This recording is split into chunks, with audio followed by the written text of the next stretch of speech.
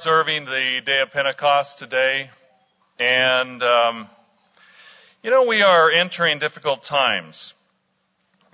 Recently, somebody sent an article from Forbes, quoting the CEO of J.P. Morgan named Jamie Dimon, and the article reads this: at an investor conference on Wednesday, this is just this past week, Dimon said that a hurricane is right out there down the road coming our way. We don't know if it's a minor one or Superstorm Sandy. You better brace yourself. He's meaning an economic hurricane. That's what he's talking about. The article says this is not what you want to hear from an experienced, sober, serious-minded executive who has seen his fair share of booms and busts over the many decades working in banking and finance. The message is clear: cut costs and buckle up, as Americans may be in for a wild ride, signaling an end to the booming era. Now, I didn't know we were in a booming era. Did you? But apparently, whatever it has been in recent times, it's going to get worse. And that's what they're expecting. We are seeing prophecy unfold right before our eyes.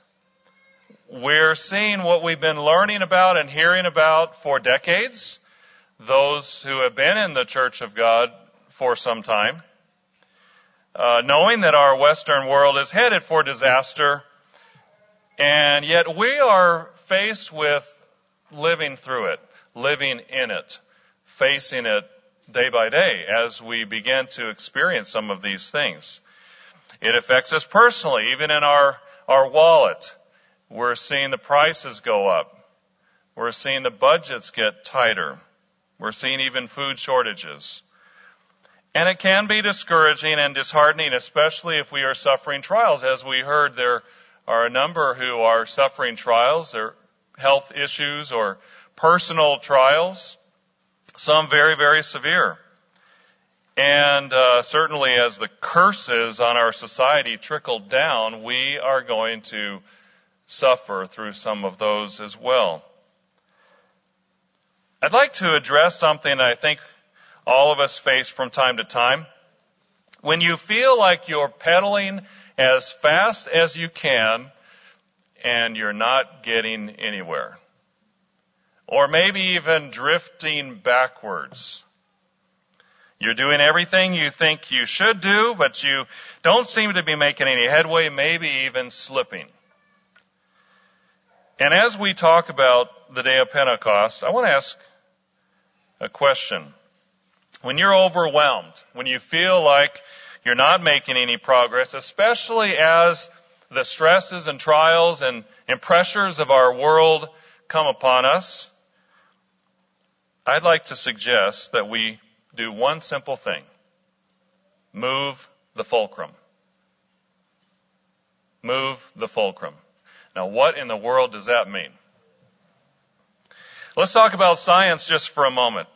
Go back to about 5th grade or so. I think that's when we learned this in science. Remember about simple machines. Remember learning about some of the things that, like levers. Remember learning about what a lever is? Out on the playground, we saw examples of it. A lever is a seesaw, teeter-totter, whatever you called them growing up. A lever is a bar that has a fulcrum in the middle. And out on the playground, if you are on a teeter-totter or seesaw, it's roughly balanced, and one kid goes on one end and another kid goes on the other, and you hope they're fairly close in weight. Otherwise, it's not very fun. But if they are close in weight, then you can go up and down based on the movement on the fulcrum. A lever is a bar that's placed on a fulcrum, and the fulcrum is the moving point, the anchor point. But what is amazing about a lever is as you move the fulcrum to one end, if you're moving the other end, you are increasing your power. And if I'm not mistaken, and if there may be some engineers in the room that can correct me, but if I'm not mistaken, if you move the fulcrum, if it's in the middle and you move it halfway to one end, you double your power from the other end, if you're operating the other end. If you move it a halfway again to the end, you double it again. So you wind up putting and expending the same amount of effort on this side, and you have 4 times the force on this end. Brethren, can the same apply in our life? Is there a way to multiply our efforts by moving the fulcrum in our life? And I submit to you, there is a way. And I think you know where I'm going with this. On the day of Pentecost, what is the secret to moving the fulcrum? It's the Holy Spirit. It's the Holy Spirit in our lives. This day, 31 AD, when the Holy Spirit was poured out, and suddenly the church was empowered with a power that they had not seen before. And we'll talk about that in a little bit. Wouldn't it be nice to have in our lives an ability to multiply our efforts, especially at a time as we are approaching and beginning to be in a time when resources are often less and less. And yet we can multiply our efforts. It's called the Holy Spirit. We have access to it. We have possession of it. It's powerful, dynamic, and it can help us multiply our efforts as we navigate this life in a difficult age. But we have to move the fulcrum. If you want a title for this sermon, it's simply that. Move the fulcrum. Move the fulcrum. Now, let me give you a concrete example so you know exactly what I'm talking about. If you have a rock in the ground, if you've ever had to get a big rock out of the ground, not in your yard, not a small one, but a big one that's really stuck really deep, what do? You can't just tap at it with a spoon or something. You know, you need a bar, a pry bar, right? So you go to Home Depot and you get yourself a bar and you drive that bar into the ground right next to the rock, and just so that it'll get a little bit of a purchase on one edge of it. And then you start trying to pry it out, right? Well, if it's really lodged in the ground, that doesn't work so well. So what do? You get another rock or a piece of wood or something hard and firm, and you put that rock on the ground close to the big rock under the bar, and suddenly you're expending the same amount of effort and you can move the rock. This is what we're talking about. This is amazing. It's an amazing process, and it's an amazing force that is at our disposal in life, in our physical life. The question is, are we using that in our spiritual life? Are we moving the fulcrum? John 14 in verse 15. Jesus said, "If you love me, keep my commandments, and I will pray the Father, and he will give you another helper, that he may abide with you forever, the Spirit of truth, whom the world cannot receive because it neither sees him nor knows him, but you know him, for he dwells with you and will be in you. I will not leave you orphans, I will come to you." We're not going to talk about today how this is not a person. It's the Spirit, it's the power of God. The grammar makes it look like a person, but with a little look into the grammar, clearly it's just a grammatical thing. It doesn't not mean that the Holy Spirit is a person. It's the power of God. It's poured out. It's typified as being like fire or water or oil. It's the power of God. And Christ promised that he would send that power. And notice over in Acts chapter 2. Acts chapter 2, here we see a description of what happened on the day of Pentecost. After Christ's death, after his resurrection, it says in verse 1, "When the day of Pentecost had fully come, They were all with one accord in one place, and suddenly there came a sound from heaven as of a rushing mighty wind, and it filled the whole house where they were sitting. Then there appeared to them divided tongues as of fire, and one sat upon each of them. And they were all filled with the Holy Spirit, and began to speak with other tongues as the Spirit gave them utterance. And here we see a description of what the disciples were doing, what the apostles were doing after the Spirit was poured out. And we see a description of the Apostle Peter, for example, and how just a few weeks after denying Christ, he became a different person, didn't he? Because he was challenging those same people that were responsible for killing Christ. And yet he said, "You are the ones who killed the Messiah." Brethren, would you say the Holy Spirit enabled the Fulcrum to move in Peter's life to where he became a different person just in a matter of weeks? Can that happen to us? Is it happening to us? 2 Timothy chapter 1 and verse 6. 2 Timothy chapter 1 and verse 6, Paul writes, "Therefore," writing to Timothy, he says, "I remind you to stir up the gift of God which is in you through the laying out of my hands. For God has not given us a spirit of fear, but of power and of love and of a sound mind." The Holy Spirit gives us power and gives us love and of a sound mind that we would not have otherwise. It moves the fulcrum in our life. It changes us. But we have to stir it up. We have to do something. Mr. John Meakin wrote an article in the Living Church News about this. He writes, "The meaning of stir up comes as something of a surprise.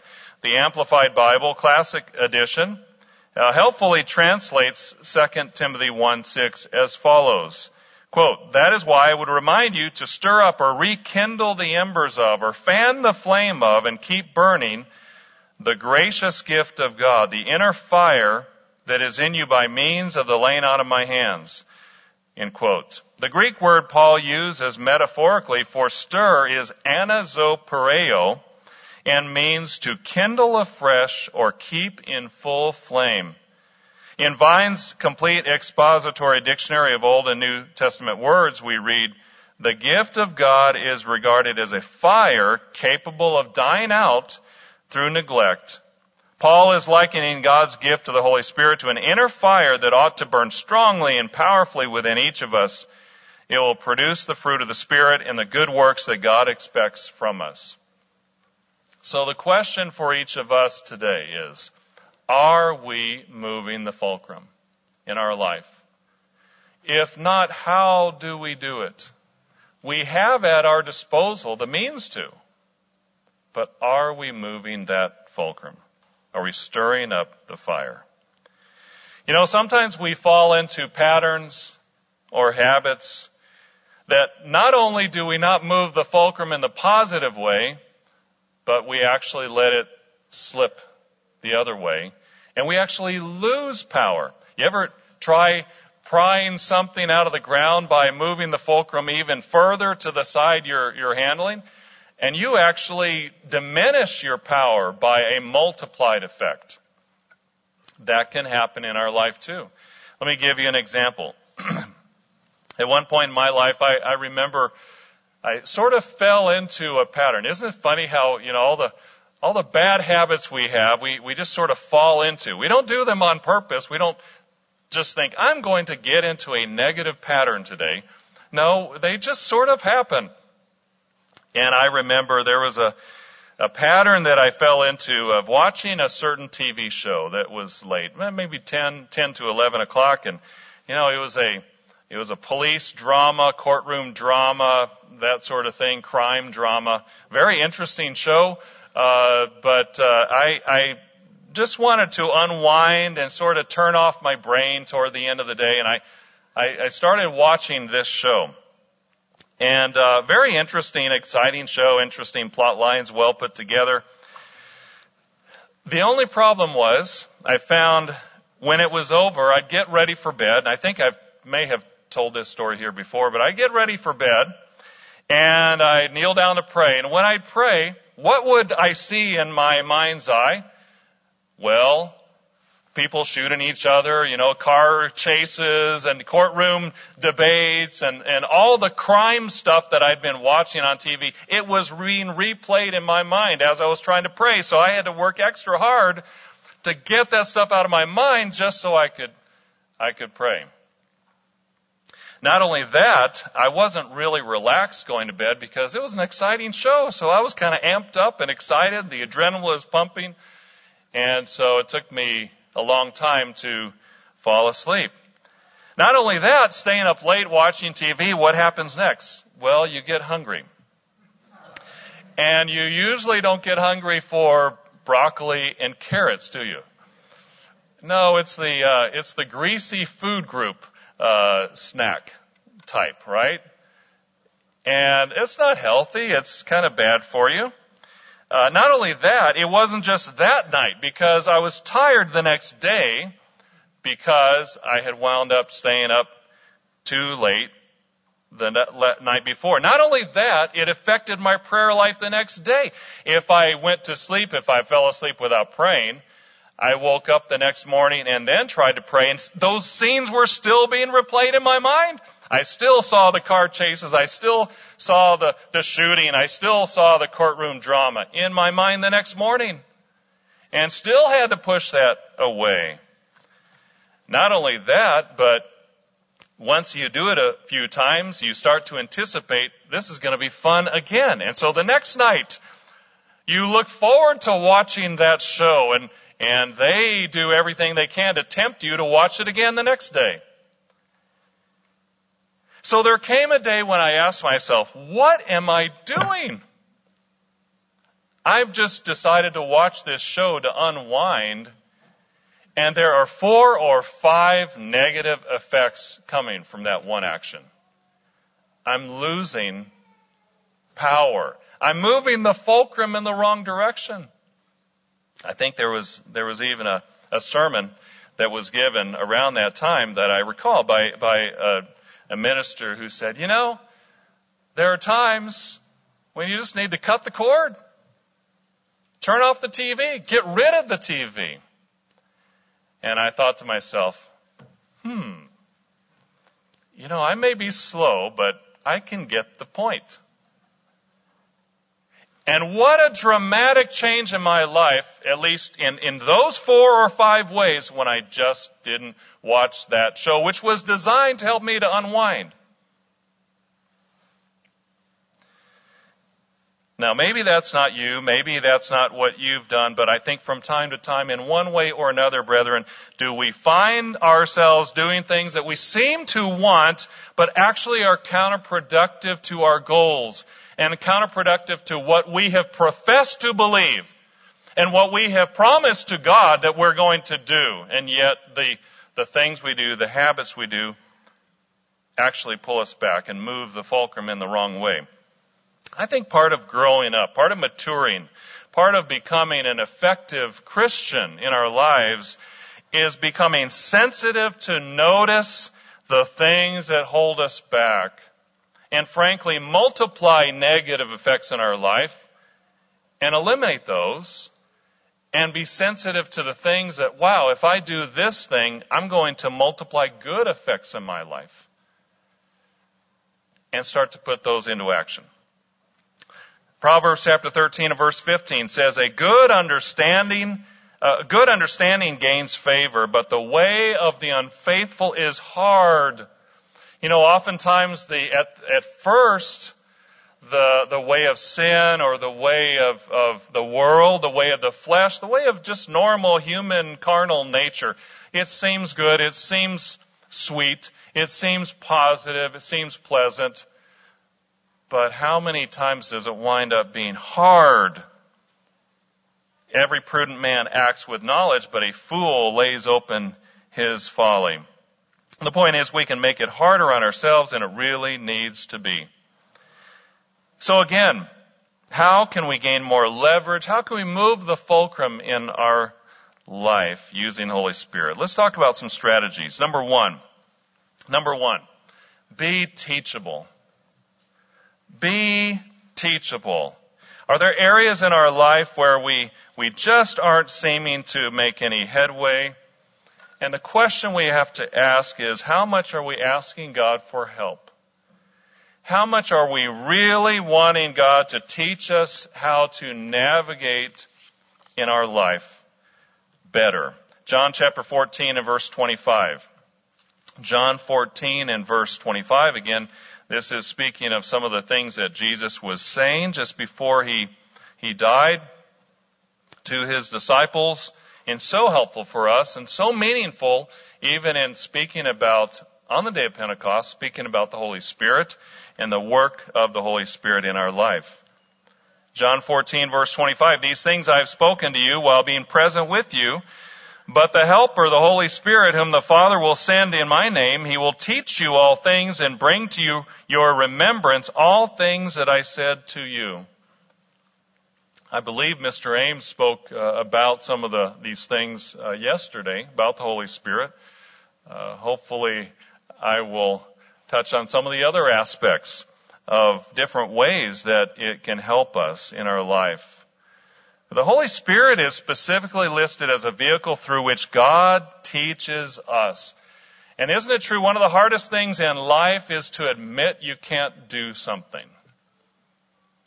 You know, I think we all can remember this as a child, or we can relate to this in watching small children sometimes when they want to do something so bad.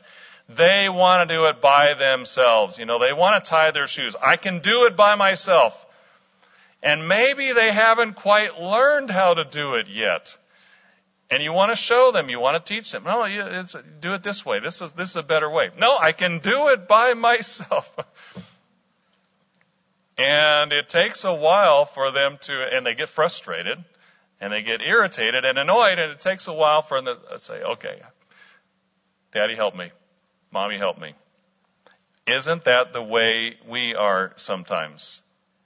And that's a huge roadblock to moving the fulcrum. Just being willing to be taught is a huge way we can move the fulcrum in the right direction. The Holy Spirit is called the Helper.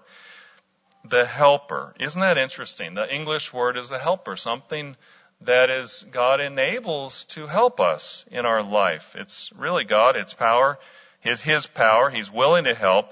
But how often do we ask for His help in our life? You know, why is it so important to be spending time with God in prayer and Bible study? Well, because that's how God teaches us. That's how He talks to us about our problems, about our challenges, about our needs, what we need, how we can address the struggles and challenges of our life. But unless we open the book, unless we take the time to pray and read our Bibles, then we're not going to be taught. And how many time wasters, how many distractions and distractors are there in our lives today?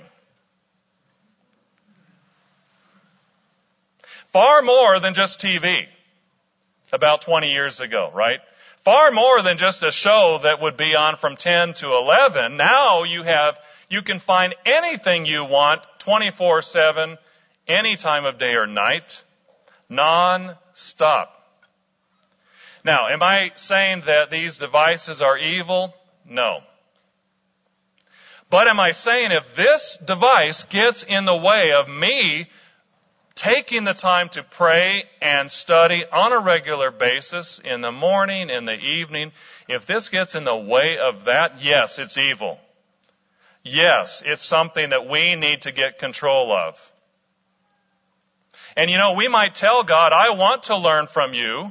I want to be taught from you. But if we're allowing a distraction by choice, we make the choice. If we're allowing a distraction to keep us from opening our Bible, keep us from spending time with God, we don't really mean that we want to be taught. we don't really mean it.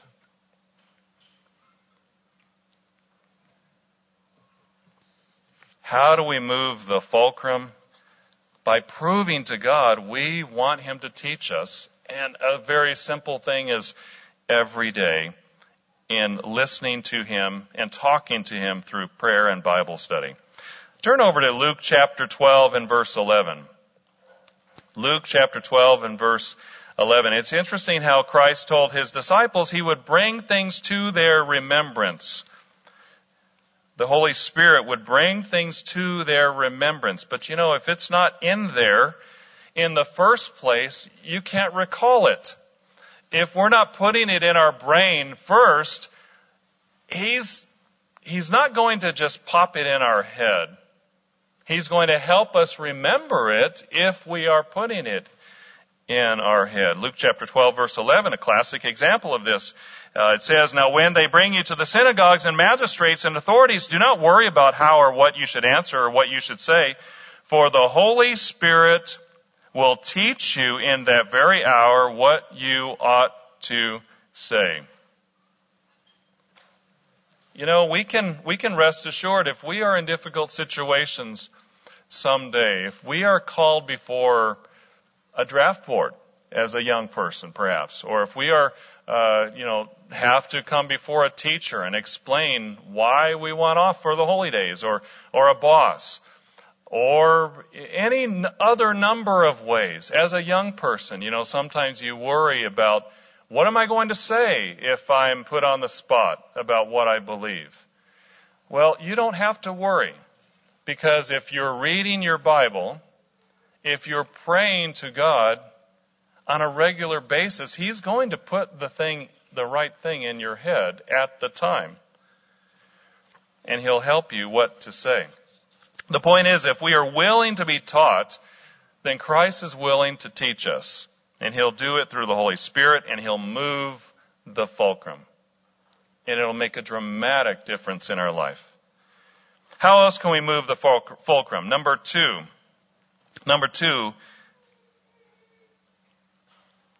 get to know the real Christ. Get to know the real Christ. Let's turn over to John chapter 15 and verse 26. John chapter 15 and verse 26. It says, "When the Helper comes, whom I will send to you from the Father, the Spirit of truth, who proceeds from the Father, He will testify of me, and you also will bear witness, because you have been with me from the beginning." So what does this mean? And why is it important that He will testify, or it will testify of me, that the Holy Spirit would testify of Christ? Well, we need a true understanding of who Christ really is. And the world gets that all wrong. They think that He is a weak, long-haired, wimp who came to do away with His Father's law. And nothing could be further from the truth. It's interesting when you look over in John chapter 1. John chapter 1 and verse 1. We find out who Christ really is. It says in verse 1, "In the beginning was the Word, and the Word was with God, and the Word was God. He was in the beginning with God. All things were made through Him, and without Him nothing that was made that was made." So we find out the Word was actually at the beginning. The Word was a God being with the Father. The Word created everything we see. Verse 10, just in case there's any confusion about who this is talking about, "He was in the world. The world was made through Him, and the world did not know Him. He came to His own, and His own did not receive Him. But as many as received Him, to them He gave the right to become children of God." So who was Christ? He was the one who created us. He was the one who created mankind, who fashioned and molded the first human being, who made Eve from the rib of Adam, who said, "Let there be light," and there was light. How important is that we understand who Christ really is, who our Lord and Master really is, our Savior, is our Creator too. Sometimes our young people wrestle with the questions of, is there really a God? And how can I know? Is he real? And these are fundamental questions, and they do wrestle with them, and they need to wrestle with them. It's just a matter of where do they find the answers. They're not going to find them out in the world. They're not going to find them from the skeptics and the scoffers. If you are a young person and you're in that situation, you need to ask yourself these questions. And you need to ask yourself, if there isn't a God, how did I get here? If there isn't a God, how did the first human beings get here? If there isn't a God, how did the universe itself begin to exist? Because the evolutionists have all kinds of arguments, but they never approach the argument of origins, because they know they have no argument. The best one that they can come up with, that one prominent evolutionist some years ago talked about, is, maybe aliens seeded the planet. Really? That's the best scientific argument you can come up with? So, young people, as you grapple with these questions, as you wrestle with them, the point is, don't pull away from God. Don't pull away from the source. Don't let skeptics and scoffers be your guides. Remember, they are people. And they have opinions. And their opinions are like everybody else's opinions. They really don't know any better than you. You need to ask God for answers. Ask Him to show you, ask Him to teach you. And remember that God not only wants you to understand He exists, He wants you to know He loves you and cares for you. Evolution does not offer that, does it? Evolution offers a very cold and hard purpose or non-purpose of life. But God offers us an understanding of why we're here. Galatians chapter 2 and verse 20. Galatians chapter 2 and verse 20. Not only that, when we understand who Christ is, we begin to understand through His Holy Spirit, He is willing to live in us. He is willing to do the heavy lifting for us. He is willing to move that fulcrum. If He created, as we heard in the offertory, the stars and the sun and the moon and the planets, if He created all of those things, don't you think He knows how to move a rock in the ground? Going back to our original analogy. And if He's living in us, don't you think He can empower us to do the hard things in our life? Galatians 2:20. I have been crucified with Christ. It is no longer I who live, but Christ lives in me. And the life which I now live in the flesh, I live by faith in the Son of God. Should be of the Son of God. Let's look in any reputable source, interlinear. It should be of the Son of God, who loved me and gave Himself for me. Again, brethren, how many of us are struggling under difficult burdens to carry? In one way or another, struggling under guilt perhaps, or in trials, or difficulties, or conflicted relationships. And maybe we know Christ, maybe we know who He is, maybe we've dedicated our life to Him, we have a relationship with Him, but maybe we sometimes forget that He lives in us. He lives in us, and He will work in us to help us get through whatever we need to get through His power, His faith, His strength. That's leverage, when God Himself is actually in you and doing the work. One more. Number three.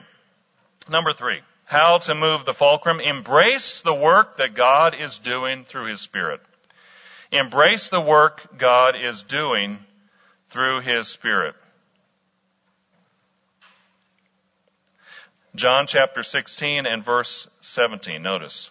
John chapter 16 and verse 17.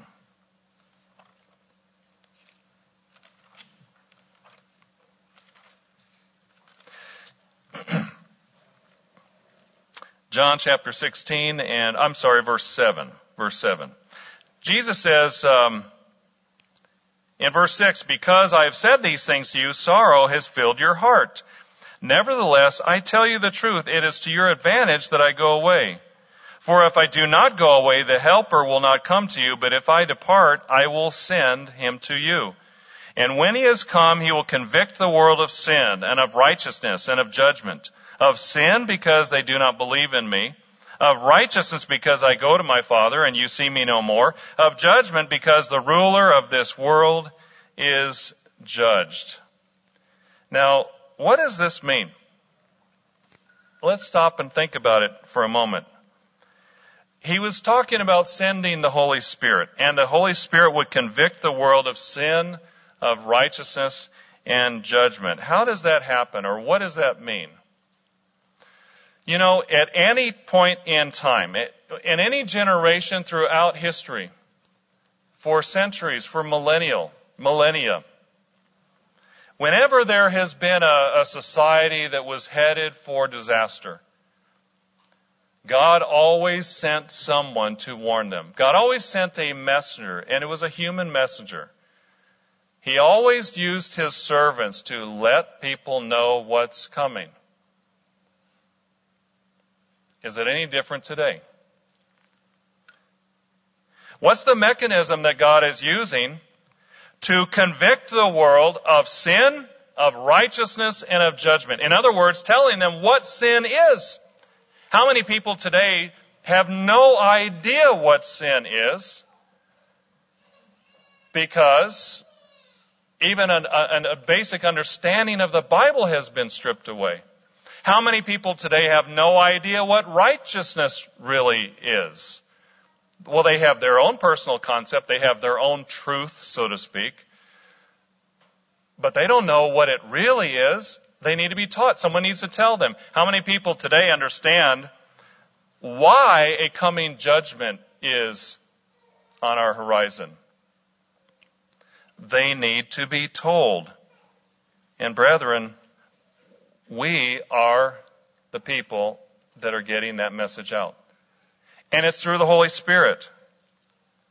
And the Holy Spirit empowers the work to be done.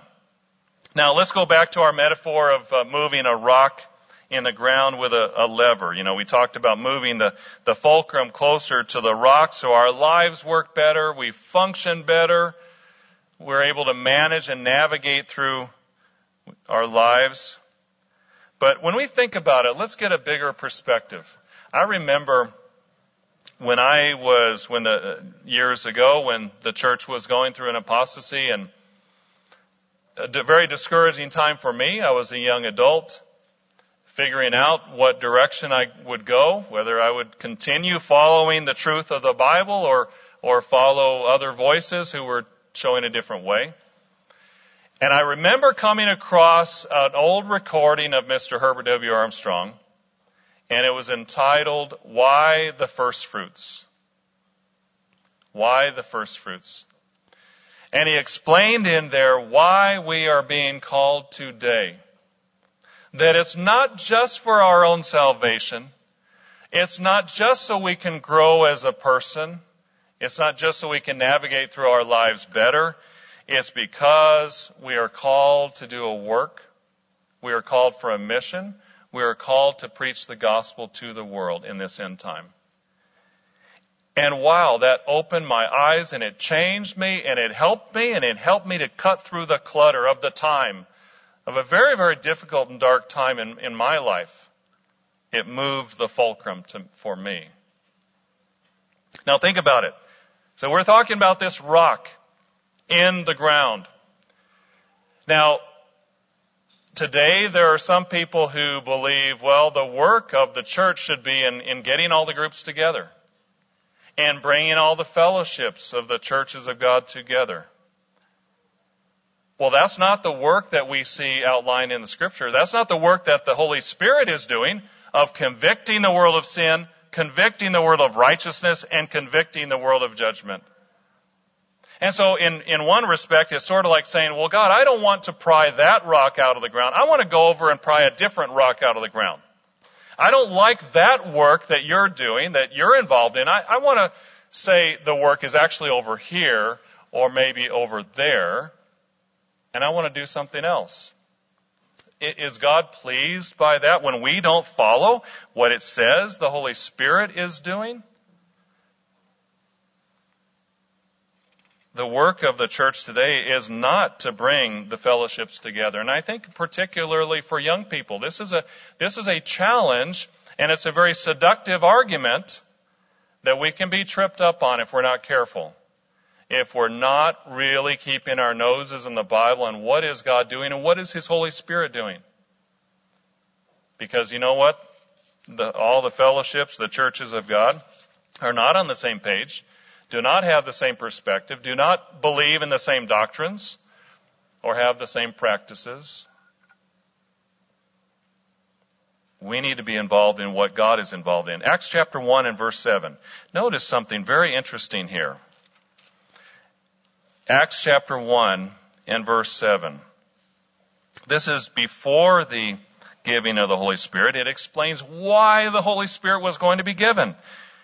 Let's start in verse 4. It says, being assembled together with them, he commanded them not to depart from Jerusalem, but to wait for the promise of the Father, which he said, you have heard from me, for John truly baptized with water, but you shall be baptized with the Holy Spirit not many days from now. Therefore, when they had come together, they asked him, saying, Lord, will you at this time restore the kingdom to Israel?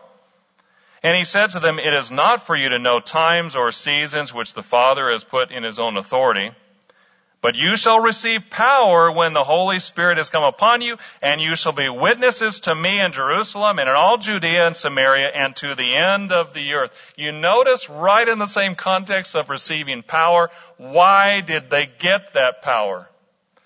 Not just for their own personal growth and benefit. Yes, that is a part of it. But primarily so they could take the gospel to the world.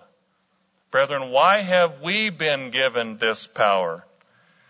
To be involved in the work that God is involved in.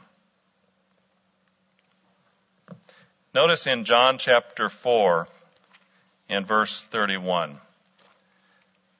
Now, before we do that, let's go back to Leviticus chapter 23. Leviticus 23 and verse 15. This is the statute about the day of Pentecost, the Feast of First Fruits, as it was called back in the Old Testament times. Leviticus 23 and verse 15. You shall count for yourselves from the day after the Sabbath, from the day that you brought the sheaf of the wave offering, and that occurred right after Passover, so they're counting from Passover forward, several days after Passover. 7 Sabbaths shall be completed. Count 50 days to the day after the 7th Sabbath, then you shall offer a new grain offering to the Lord. Verse 17, you shall bring from your dwellings 2 wave loaves of 2/10 of an ephah. They shall be of fine flour. They shall be baked with leaven. They are the first fruits to the Lord. Now, we don't offer the sacrifices today. We don't bring the grain offerings today. But this is talking about first fruits. This is the Feast of First Fruits. It's talking about the church. It's talking about those who are being called today. Verse 21, and you shall proclaim on the same day that it is a holy convocation to you. You shall do no customary work on it. It shall be a statute forever in all your dwellings throughout your generations. Now let's go over to John chapter 4.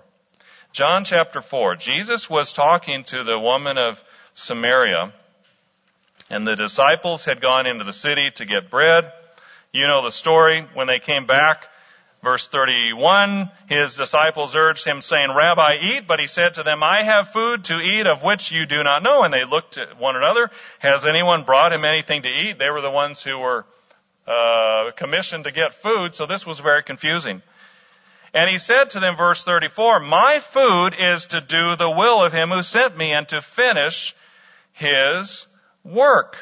Do you not say there are still 4 months and then comes the harvest? Behold, I say to you, lift up your eyes and look at the fields, for they are already white for harvest. Now, what the indication is it was still months before the harvest at that time, and yet some commentaries are saying maybe he, at that moment, as they had the food and they were starting to prepare the food for lunch, maybe at that moment the crowd started coming from the city of Samaria, and because they had heard from the woman about the Messiah, that he was there. And they started coming and they were walking, and maybe he was saying, look, the fields are white for harvest. In other words, there are people that we need to serve. He didn't mean that he would never eat again.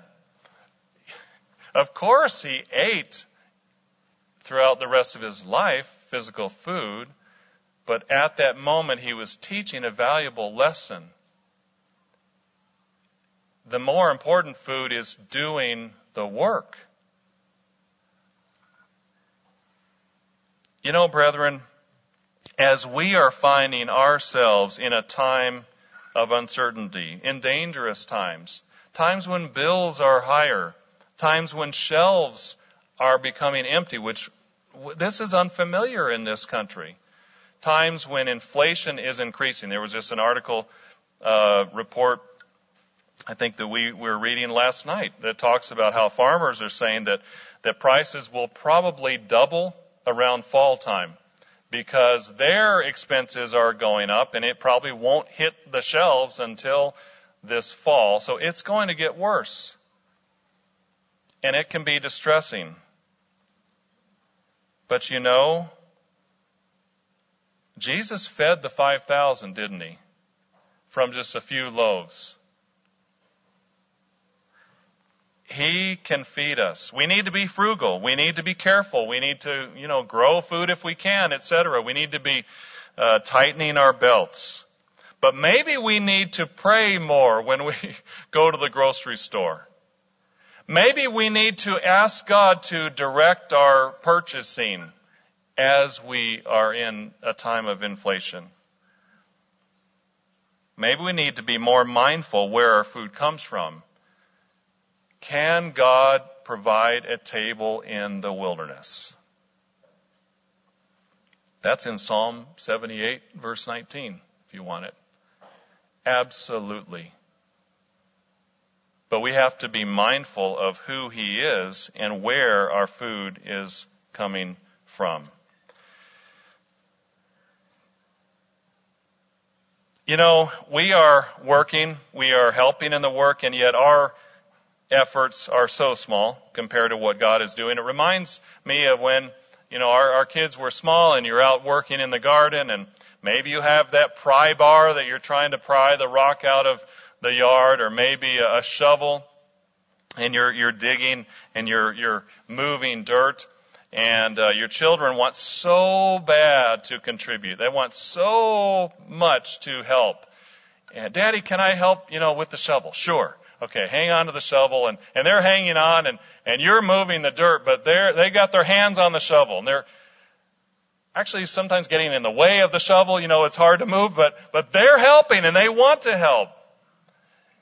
And you're doing all the work, but they feel good because you're teaching them to be involved. Do you sometimes get the feeling that that's the way it is for the work that we are doing? That we're doing our best, we're doing all we can, but God is doing the heavy lifting. He wants us to keep our hands on the shovel or hands on the pry bar, but He's the one doing the heavy lifting. Matthew chapter 11 and verse 28. Matthew chapter 11 and verse 28. And yet we still need to do the work. We still need to be involved in the work because Christ said so, and it's good for us, and somebody's going to do it. If not us, God will find someone else. Matthew chapter 11 and verse 28. Jesus said, "Come to me, all you who labor and are heavy laden, and I will give you rest. Take my yoke upon you and learn from me.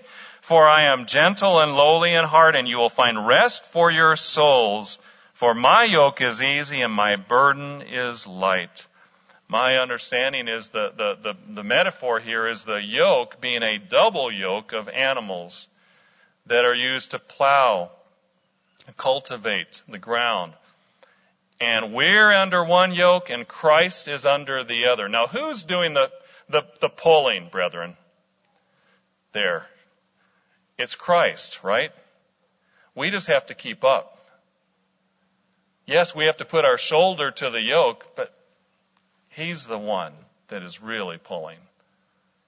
And He says it right here. You know, we are a part of a great work, the greatest activity and work on earth today. And that is not an overstatement. In whatever way we are involved. And it gives a tremendous sense of purpose, and it moves the fulcrum in our life. You know, maybe we're on our job. Maybe it's not a dream job. Perhaps. Maybe it's just a job. But you know, through that job, we are able to contribute to the work of God in this time, in the end time, of preparing this age for Christ's return. That's a fantastic opportunity. Maybe we're at home working with our children and training them, and we go through difficult times, and the burdens seem overwhelming, and sometimes it seems like, wow, I don't have any leverage at all. I'm having to say the same things. I'm having to wipe the noses, to clean the bottoms, and it never ends. And yet, if we remember, we are part of the work. In what way? Well, we are training and molding minds of future God beings. And if the work goes on long enough, we're training individuals to be pillars in God's church, to be supporters of this work as well, to lend their shoulder to the work. Ladies, if you are at home with small children, is your work without leverage? Are you a part of the work at all? Absolutely. What if we're retired? What if we are in the sunset of our life, so to speak? And we may feel like, I'm lonely, I'm isolated, I can't get around as well, I can't see as well, I can't hear as well, I'm inadequate. Well, can you labor in prayer? Is that important? Can you pray about the work? Can you talk to our Heavenly Father every day about what He's doing, about the most important activity on the face of the earth? Absolutely. The point is, brethren, the work gives our lives purpose and direction and strength. It moves the fulcrum. Let's turn over to Nehemiah chapter 4. I love, whenever talking about Nehemiah, I love looking at this passage here. Nehemiah, of course, was a leader of the Jews who came back to help rebuild the wall and restore order in Jerusalem. And as we know the story, the building of the wall had languished for about 10 years. And he got everyone organized, and he got everyone inspired about what was needing to happen. And it says in chapter 4 and verse 6, "So we built the wall, and the entire wall was joined together up to half its height, for the people had a mind to work." What a beautiful phrase.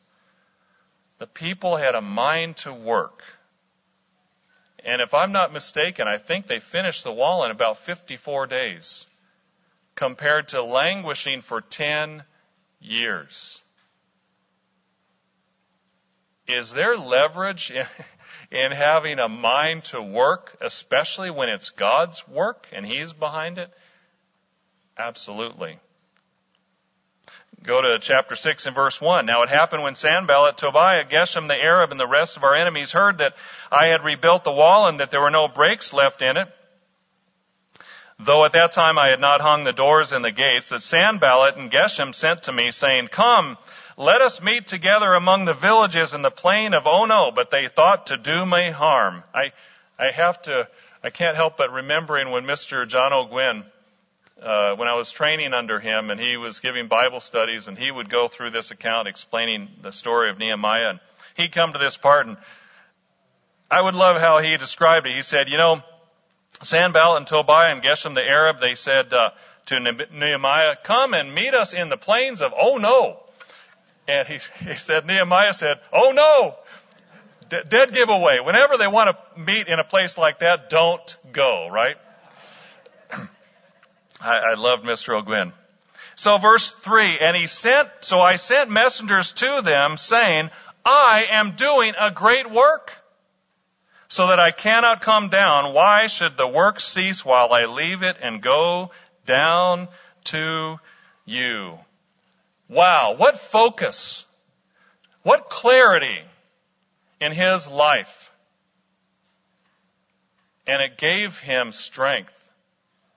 Brethren, do we have an enemy who is attempting to distract us from doing this great work? Absolutely. And you know what? He throws 1,000. He throws 1,000,000 distractions at us. And as Mr. Wakefield has explained in other messages, he doesn't care which distraction we take. He says, take any of them. I don't care. Just take anything that will take you away from what God wants you to focus on.